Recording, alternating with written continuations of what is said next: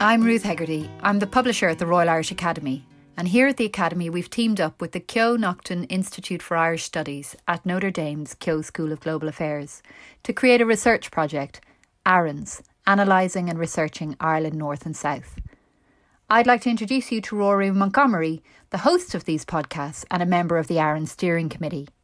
He's a former Irish diplomat and is now an honorary professor at Queen's University Belfast and has recently been elected as a member of the Royal Irish Academy.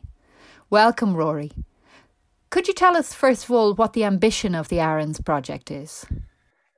Brexit has thrown up, in an accentuated form, lots of questions about the future of Ireland, North and South. And the Royal Irish Academy decided a couple of years ago that it wanted to embark on an ambitious and wide-ranging programme of research into the very, very many issues which we are now confronted with on the island. And it then decided to partner with the University of Notre Dame in the US, which has a very strong commitment to Irish studies and the physical presence in Ireland as well. So some of the questions which the research is addressing have to do directly with the possibility of a future referendum on United Ireland and the possibility indeed of a United Ireland itself.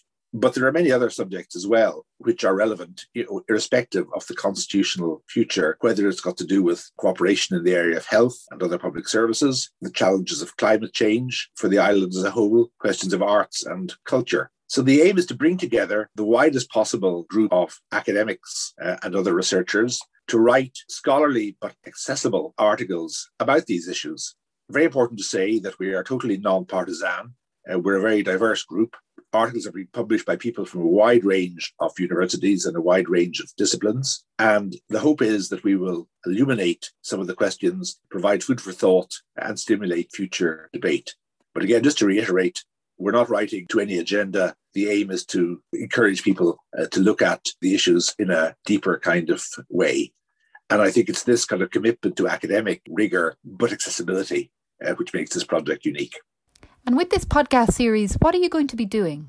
Well, already we have published quite a number of articles, and they can be found on the ARINS website of the Royal Irish Academy.